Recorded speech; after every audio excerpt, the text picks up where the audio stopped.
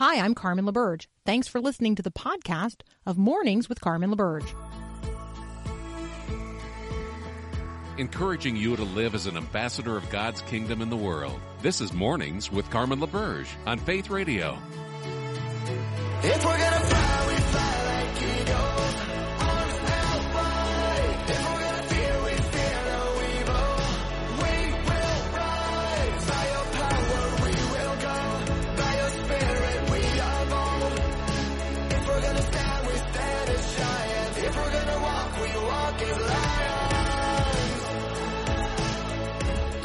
Hey, good morning. It's hour 2 of Mornings with Carmen here on the Faith Radio Network. If you missed hour 1, whew, yeah, you definitely want to go get it. We had a robust interchange with listeners via the text line on the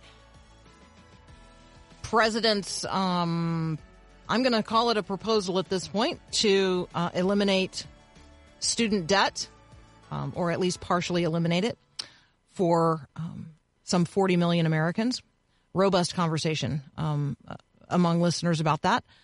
We also had a great conversation with author Jerry Jenkins, which you are going to want to hear as well.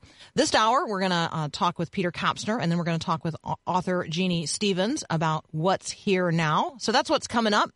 Let me lead off with this. I'm just going to say, I don't think that trying to judge what's in another person's heart is like good political ground to be standing on. In fact, I think that judging what's in another person's heart is pretty dangerous ground. And so Charlie Crist, whom you may not be familiar with, but he is now the Democrat candidate for governor in the state of Florida following Tuesday's primary. He thought he'd lead off after winning that. He thought he'd lead off by characterizing DeSantis voters as people who have hate in their heart. So in his first press conference, he said this: those who support the governor, that would be Ron DeSantis, those who support the governor should stay with him and vote for him. I don't want your vote. If you have that hate in your heart, keep it there. So he added later in his comments that he only wants the vote of those who, quote, care about the state. He wants, quote, good Democrats, good independents, and good Republicans. He then characterized President Biden as good and expects the president to come and campaign in Florida on his behalf because, and here's a quote, he's a good man. So Charlie Crist is characterizing Ron DeSantis and the people who voted for Ron DeSantis as not good. And specifically talked again about the hate in their hearts. And so I guess, if I were going to engage in a conversation today about this, I would want to ask someone to define the term good. What makes a person good, and how do we judge goodness? And then the question of what's in another person's heart. How are you judging what is in another person's heart? Here I'm thinking about 1 Samuel 16:7, which reads, the Lord said to Samuel, don't look on his appearance or on the height of his stature, because I have rejected him. The Lord sees not as man sees. Man looks on the outward appearance, but the Lord looks on the heart. I'm also reminded here of Jesus' words in Matthew 15:18 that out of the heart, the mouth speaks. Throughout the Proverbs, Solomon offers wisdom about guarding our words. And James, the brother of Jesus, in his letter, his New Testament letter, offers counsel about the need to control our tongue. What comes out of our mouths is evidence of what's in our heart. And maybe that's what Charlie Crist is pointing to. Maybe he is pointing to the kinds of things that have come out of people's mouths, and by that he is judging their hearts. But I'm not sure that you can overlay that on every person who voted for the sitting governor of Florida. Like, right? Are they all haters? Do they all have hate in their heart? How could you judge that? When people are looking at us, will they know we are Christians by our love? by the words that come out of our mouths and by the actions manifested in our lives. I think we have to be very careful about judging the hearts of others. I also think we have to guard against saying things that suggest we know what's in the heart of another person. And I think we need to guard our own tongues, that others might know we are Christians by our love, that which comes out of our mouths, and that which is shown forth in the deeds of our lives. So in the spirit and in the words of Jesus, let those who have ears hear. Dr. Peter Kapsner is going to join us next. We're going to talk about whether or not I am coming off as passive-aggressive in all of my written communications, because I like to include things in emails like thanks in advance. To say thanks in advance, is that passive-aggressive? We're going to find out next here on Mornings with Carmen.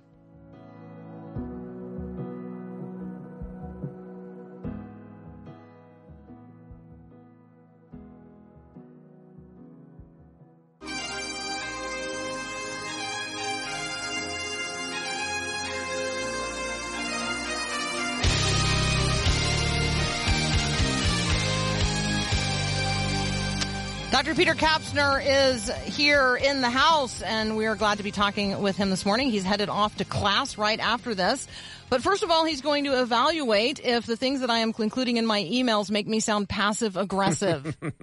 They do all the time, Carmen. Like, I'm glad you bring it up. It's a little awkward to do it on air in front of, all of our tens of thousands of listeners, but I've been wanting to confront you on your passive-aggressive ways, with your emails like thanks in advance and as per our previous conversation. Like, I can read through the lines, Carmen.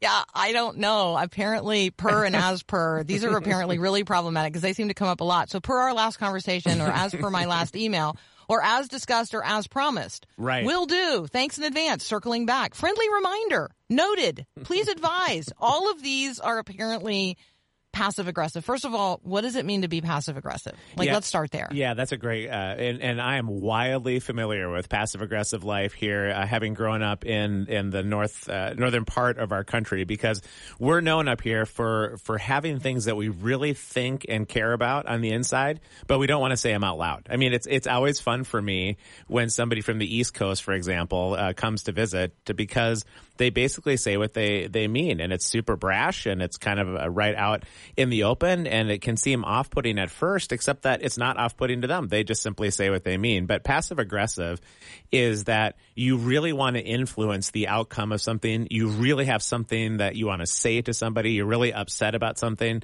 but you sort of couch it in language that sounds pleasant and sounds friendly and sounds nice and sounds like, oh, we're just engaging in our relationship here. But really, you're pretty upset. So you're aggressive, but in a very, very passive way. So I think in the South, when we would use a turn of phrase like bless his heart or bless her heart. That's right. That would be a Southern version of an extremely passive-aggressive way of talking about something. Let's just talk about the need for Christians to say plainly what we mean, and also to not assume the worst of the person who is sending us an email. Like offering grace in advance. If you send me a one-word response to something, maybe I should grant you the grace that you're super busy and there's other things going on in your life. And you've actually supplied what I need, which is the one-word answer, and I don't really need a lot of pretty fluff around it. Yeah, I think that's spot on, Carmen. I think we understandably, don't we? We walk around with a pretty suspicious attitude towards other people in life, and I think, we've been so wounded and so hurt in so many different ways. There isn't a person on the face of the earth that hasn't experienced some measure of pain and suffering in this world. And sometimes it's profoundly relational. Sometimes it could even be physical. Sometimes it could just be emotional or failure. And so I think I talk often in classes with my young people is, when did you go from a heart of openness and a heart of vulnerability and a heart of transparency to maybe a heart that is guarded and suspicious? And it's not because it's understandable, because pain does that to us. It's not because you're a bad person. You just have become somewhat suspicious. And I think Christians can model a different way of life where this is going to sound, how much I don't like Christian cliches, but I'm going to go there anyway, is I think if you trust God for your well-being, and not the circumstances and the people around you for your well-being. I mean, we want to have healthy, good relationships, but if you're anchored in wholeness or a sense of who you are, you don't have deficit, you don't have need, you're truly anchored in who God is and who you are in your relationship with God, you can begin the process of slowly opening your heart to other people in a non-suspicious kind of way, not because they're not going to hurt you, because they will. It's going to be part of the journey on this whole life. But when you're whole within God's hands, you can, like God does, actually take the pain of people hurting you or wounding you, and you can begin to deal with it. And so I think Christians need to be the kind of people who both say what they mean in a wise and gentle and thoughtful way, but also are willing to be open to other people and simply not just always be suspicious of everything. I mean, I'm sure you know people that are suspicious about everybody else in their life, and even you can kind of see it on their countenance, can't you? There's their expressions on their face just match the suspicion of the heart, and that just gets hard to be around as opposed to some of the joyful people we know. Yeah, I'm thinking here about Ezekiel 36:26, and I'm thinking about the question that I would want to ask out of the way you just asked it, and I would want to say, hey, when did you trade your heart of flesh for a heart of stone? Yeah, great one. And maybe are you ready for God to give you a new heart, a new spirit, to remove the heart of stone from your flesh and give you a heart of flesh? And yeah, does that mean we might be wounded in the future? Yes, but it also provides the possibility of real, substantially healed relationships. So the way we were designed to relate. Hey, Peter, we gotta take a very brief break. When we come back, will you talk with us about the scourge of pornography and what it's doing to our relationships? Yeah, it's a great conversation and an incredible thing that came out of an actor from Brooklyn Nine-Nine, and I just thought it was a beautiful way to maybe find some healing and hope in it. So great conversation. All right, that's up next here on Mornings with Carmen. Thanks for listening to the podcast of Mornings with Carmen. As you know, this is a rebroadcast of the live radio show carried on the Faith Radio Network. There's a lot going on at Faith Radio.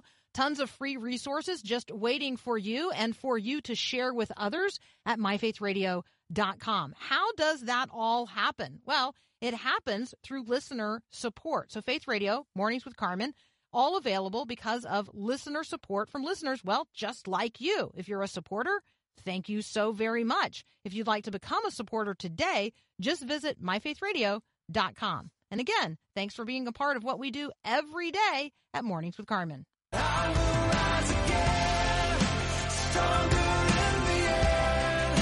I believe in a brand new day. Wow, thanks for your continued engagement on the text line on the debt conversation, student debt conversation. Super helpful. Peter, in relationship to our last conversation about being passive-aggressive, somebody just texted in, Minnesota nice. There it is. There it is.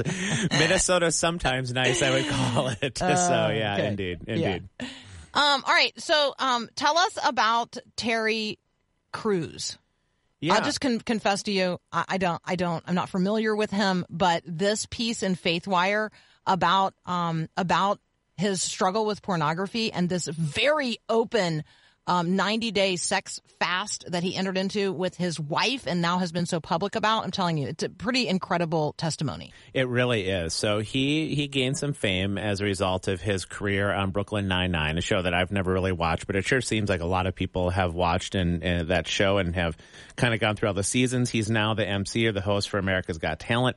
And has been in that role. So he's pretty prominent, and he became a believer, and he did, as you said, he became very public with the struggles that he has had with pornography. He first saw it at the age of 9, and he called it just abusive, and it is. I mean, Carmen, you just think about how open and lovely the heart of young children can tend to be before they get wounded, and sometimes those woundings happen way too early in life. But I was with a young boy, actually he was a teenager, and he just hadn't really been wounded so heavily, and he was so excited to just show me his 2,000 pictures that he was doing. And he couldn't believe it. Or my 12-year-old son is showing me card tricks yesterday and just crushing me. I have no idea how he's finding my card at the end of the day. And his heart is so open and there's such light in his eyes. Well, when you see something as unbelievably abusive as pornography is within the context of such an open heart, it does such significant damage on so many different levels. And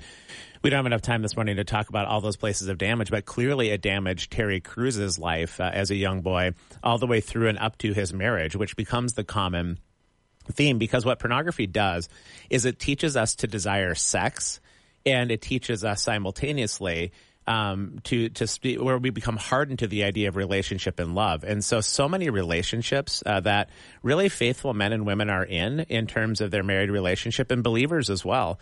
It's as common, sometimes even more common, in that scenario where the husband actually desires sex and doesn't know how to have any kind of vulnerability or relationship with his wife. And he ends up then using his wife for the act of sex that his heart has been so invaded by through repeated engagement or pornography. And these are really hard and really painful topics, Carmen. It's why as a church, we have to talk about this much more so than we do, because it wreaks havoc on most relationships when one person is desiring sex and you become the object of that sex, when it should be about the beautiful, vulnerable, intimate relationship and love and growth and vulnerability and all of what sexual union is supposed to be that is unique to those two people. And so when Terry opened up about this, he and his wife went on a 90-day sex fast where they just did not enter into sexual union with each other for those 90 days. And he also obviously was avoiding pornography in this time. And he talked about the impact that 90-day fast had in order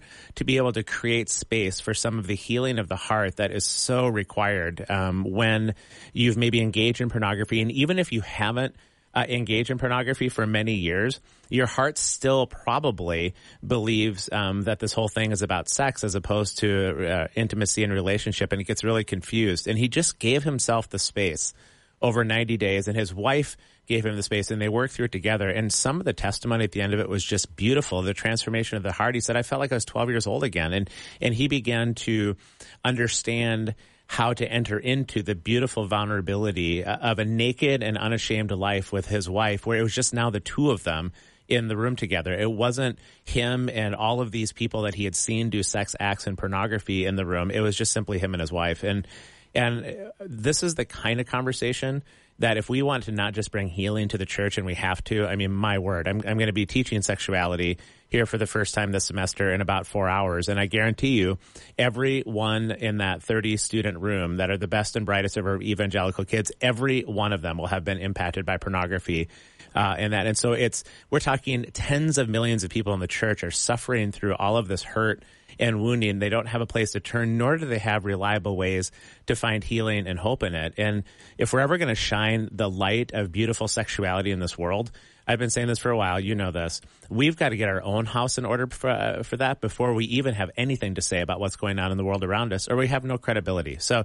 I really recommend reading this Terry Crews story. It's not the one silver bullet that's going to fix everything, but it may cause some conversations to open about how we can actually go from a heart that has become sort of addicted or trained for sex and actually begin to walk instead into what sex represents, which is the beautiful, vulnerable relationship between men and women through whom further beloved image bearers are birthed. And it all reminds us that we're all the beloved because God birthed us in love as well. Also really appreciate just how open both Terry and his wife, Rebecca, are about their faith and the trust that they have in the Lord and how they relied on the Lord to carry them through dark seasons of their marriage. And then acknowledging that the Word of God, taking hold of the Scriptures and allowing God to take hold of them and acknowledging that, you know, he didn't want this anymore. I just, there's so much that's good in these conversations that these two Christians are very publicly having on this topic. So if you guys want the link for this and actually all of the things we've talked about today on the program, you can get the show notes when you access the podcast at myfaithradio.com or wherever you get your podcast. You will be able to access the show notes for today, and the show notes have the links to all the articles we discuss. All right, Peter, we don't have time to talk about the church that converted its basement into a soccer field, but I loved that. And then we're going to come back around. You and I are going to have to come back around to the doppelganger conversation because apparently every single one of us has them. Like everybody has a doppelganger, and it's personally a person with whom we share some DNA out there. So there you go. If you think you see me today on the campus, it's not really me. It's my doppelganger. I'm going to blame things on her.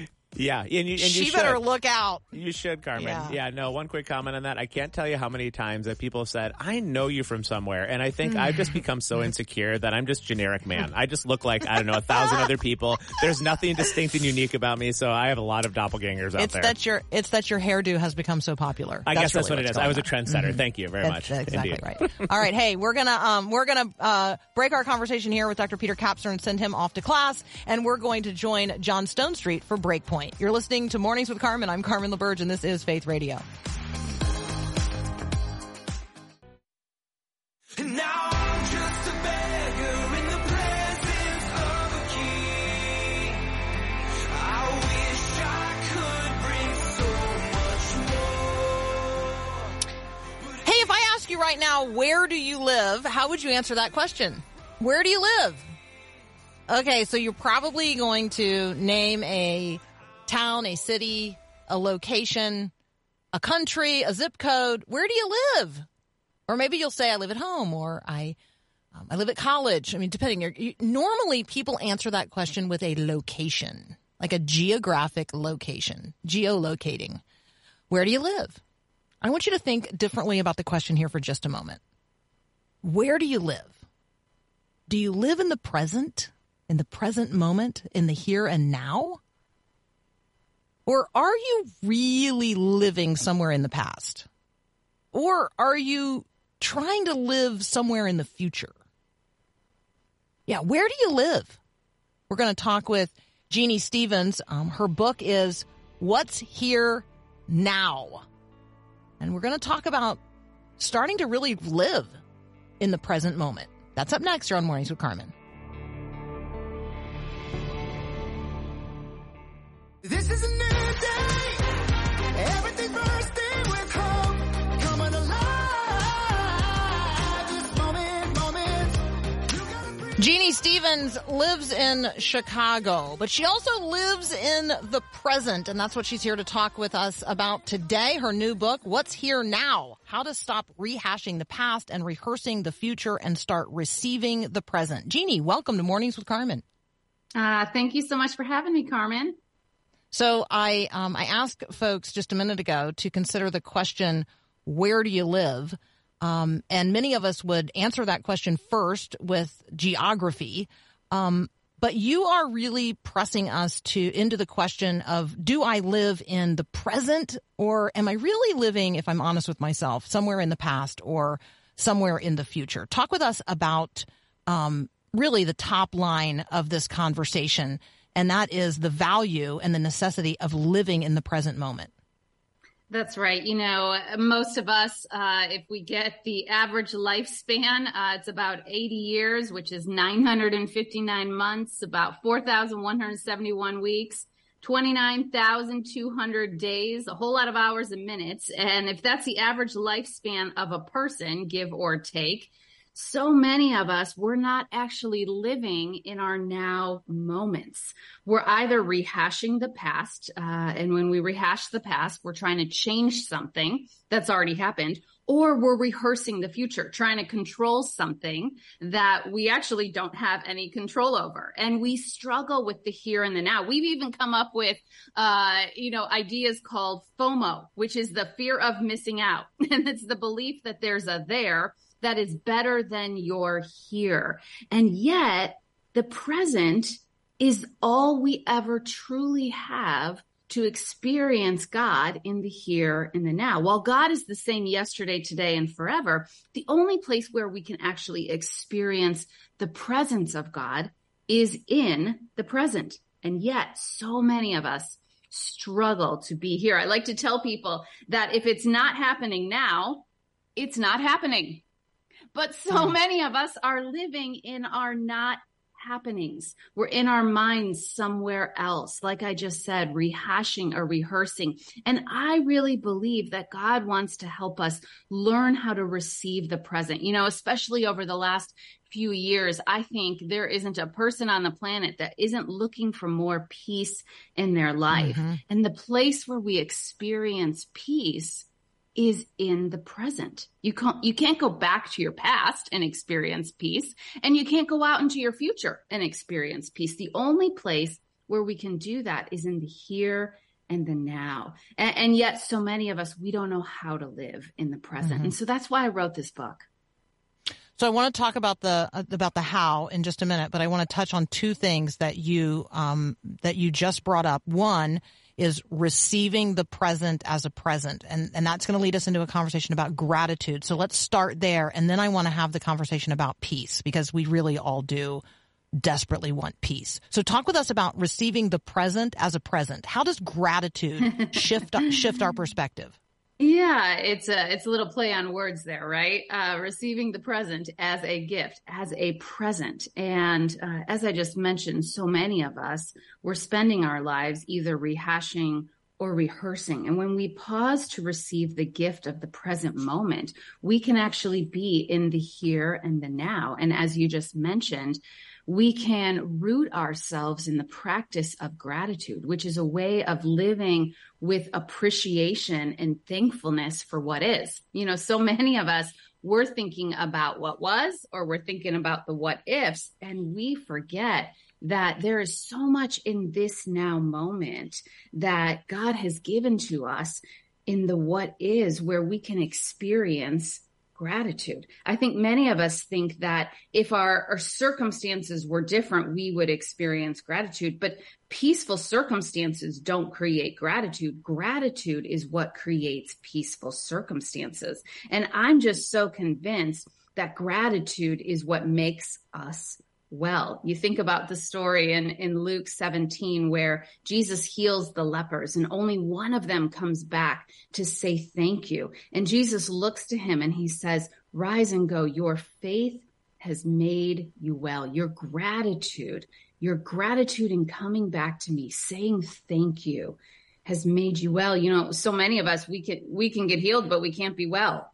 We can have resources, but not be well. We can have people around us and not be well. You can gain the whole world, but lose your soul and not be well. And gratitude, the practice of gratitude in the present moment, is actually what gives us peace, and it's what gives us perspective.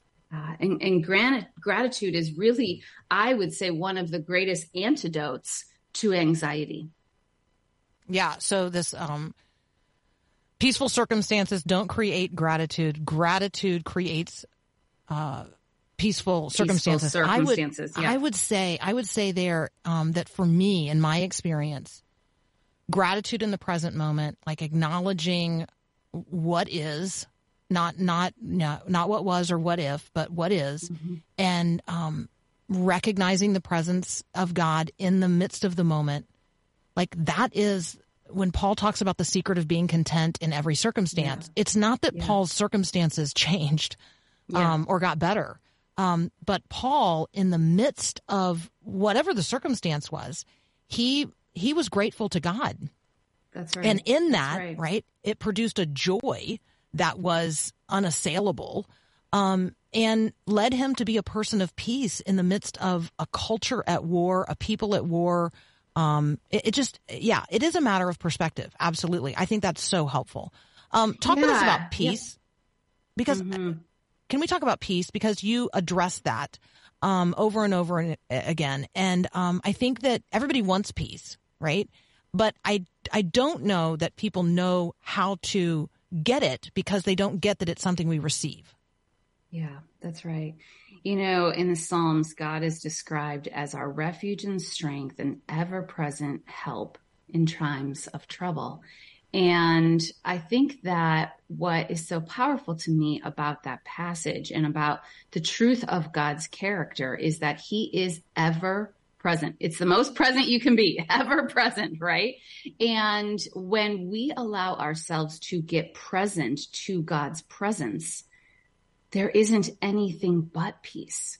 the very character of God, if we allow ourselves to fully be in God's presence, we experience peace. And, I think that so many of us think that the presence of God is something that we have to attain or we have to get into. But what's actually true is that the presence of God is always available. What's absent is our awareness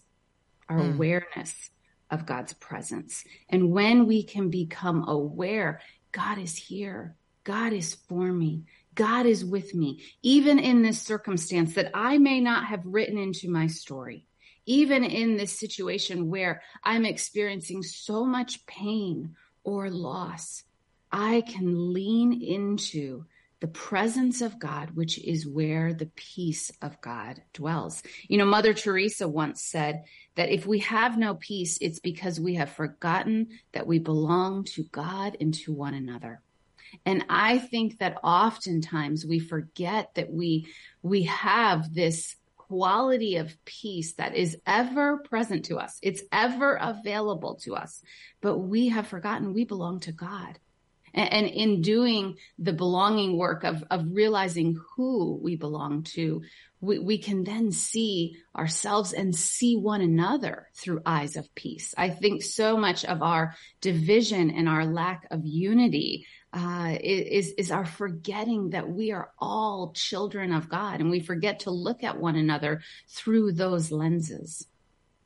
That's so good. That's so good. We are talking with Jeannie Stevens. We're talking about her brand new book, What's Here Now? How to Stop Rehashing the Past and Rehearsing the Future and Start Receiving the Present. Jeannie, we have a listener who has texted in. I'm going to describe this as maybe feeling stuck and using rehearsed conversations or rehearsing positive conversations because of consistently experiencing hurtful and destructive realities in the present. I think part of the challenge there, right, is sometimes we got to change where we are. Yeah, absolutely. Absolutely. Yeah.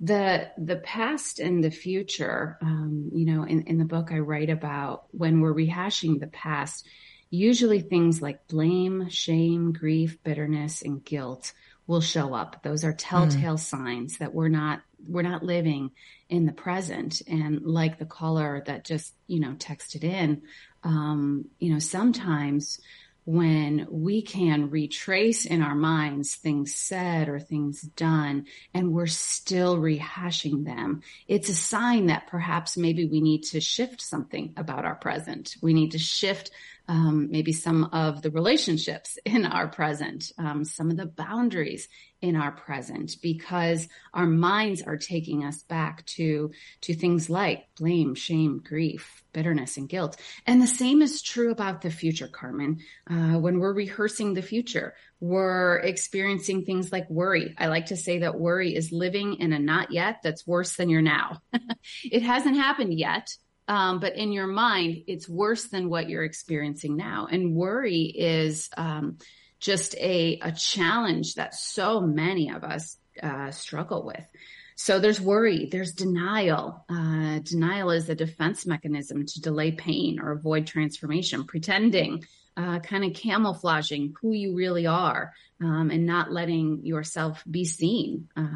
Obligation, control. These are all ways that we either rehash or rehearse, and they're telltale signs that perhaps there's something in our present that we haven't been willing to face. And I like to tell people that you cannot change what you cannot face.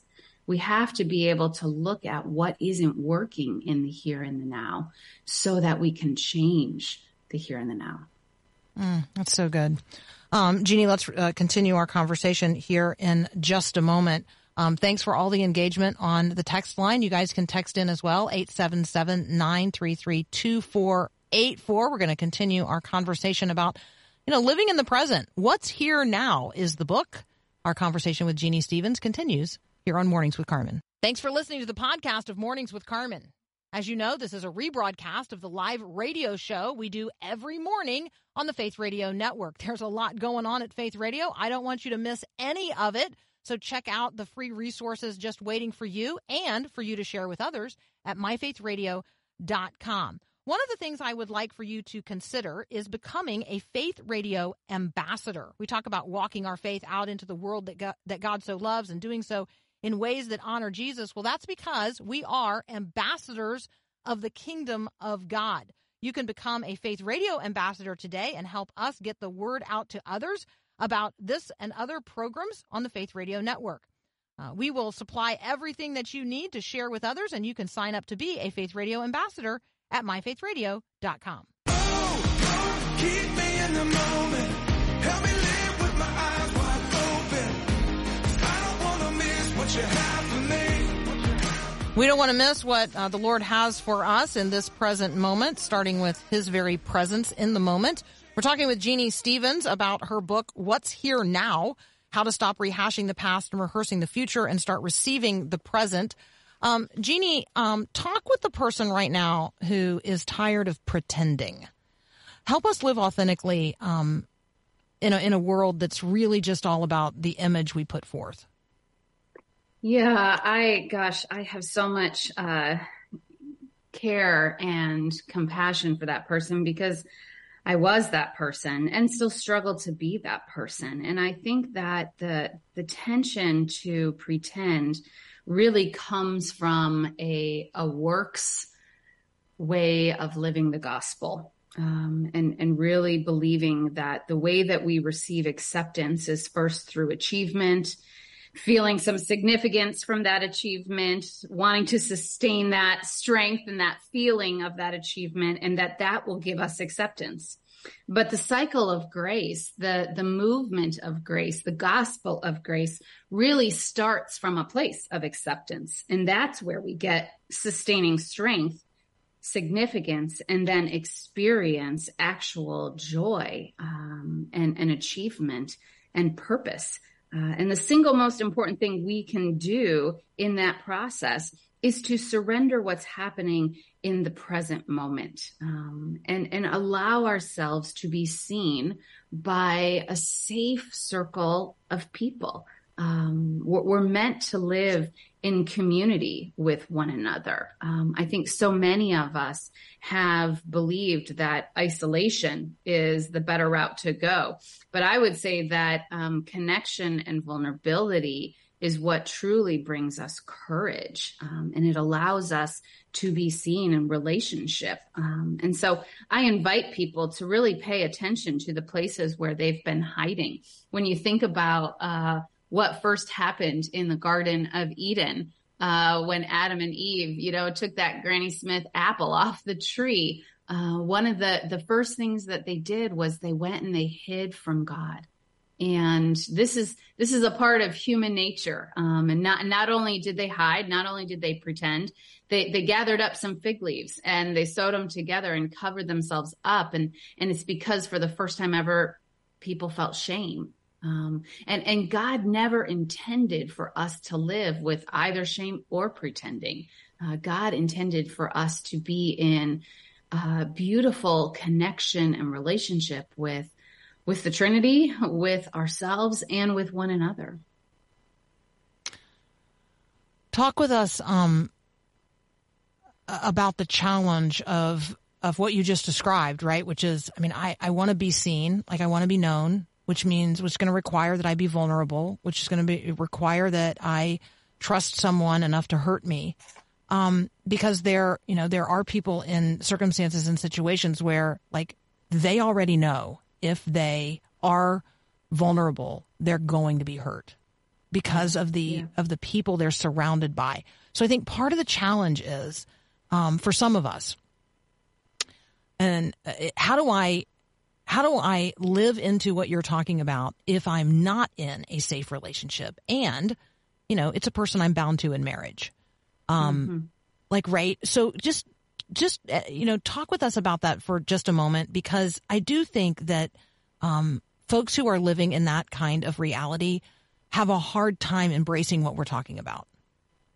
Absolutely. Absolutely. And I really do stress that vulnerability is only healthy and brings wholeness when it's done with a safe person.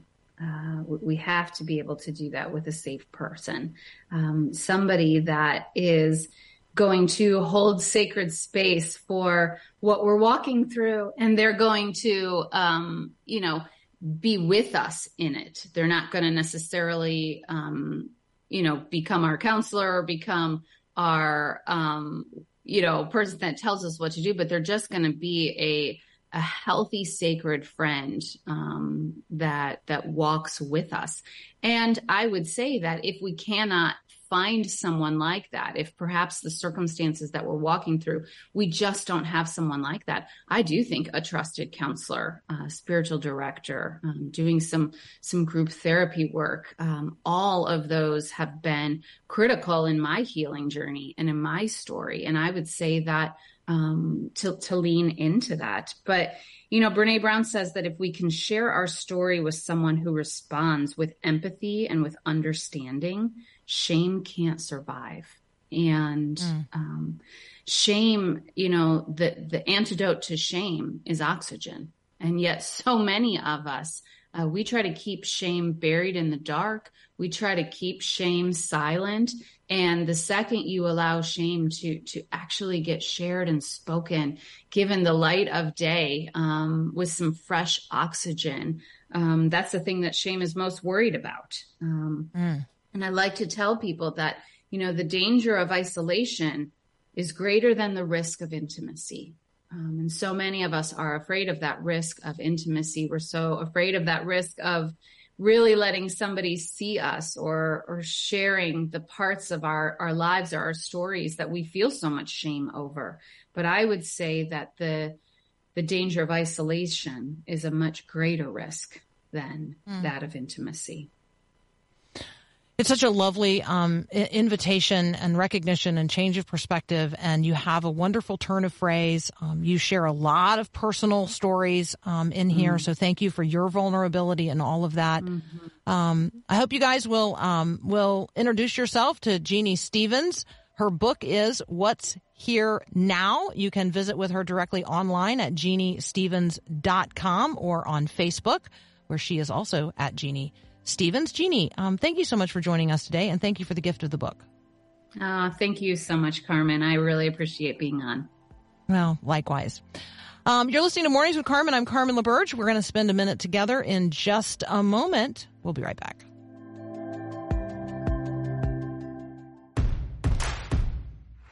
The people listening to your show regularly, they get such a wonderfully informed perspective on the headlines and what God's doing in the world. But unfortunately, there's a lot of people out there that we all know who don't. And I don't think, Carmen, many people understand just how shaped they are by certain sources that are trying to shape them a certain way. What shapes our thinking is in large measure what we listen to, what we pay attention to, what we give, what we give the time of day. So what are you going to give the time of day to today? I mean, thank you for the sweet and precious gift of the time we've shared together. I do regard it as a privilege and as a gift and a sacred trust. Appreciate Linda, who texted in her concern. Hey, I didn't like that statement about Adam and Eve eating an apple, let alone a Granny Smith. Yeah, my ears were piqued to that as well. We don't know from Scripture what the fruit was, and we certainly don't know. It certainly wasn't a Granny Smith apple, right? There was, right. So anyway, I appreciate the sensitivity that you have to us handling the word accurately and carefully. And so let's be people of the word today. Let's walk our faith out into the world that God so loves. Let's do so in ways that honor Jesus. Thank you for the way that we get to do this together. And I need you to help us continue to do this together. So love it if you've got time and want to call and share your Faith Radio story so that during our fall fundraiser, we can share your story with others as an encouragement to them to give, because this is listener-supported radio and listener-supported podcasting and listener-supported digital media at myfaithradio.com. So call 877-933-2484, push the number 2, and leave us a recording of your Faith Radio story so that we can use it as an encouragement to others. Thank you so much for the blessing of this shared time today. Have a great day, and God bless. Thanks for listening to this podcast of Mornings with Carmen LaBerge from Faith Radio. If you haven't, you can subscribe to automatically receive the podcast through iTunes or the Google Play Music app. That way, you never miss an episode. It's also available anytime at myfaithradio.com.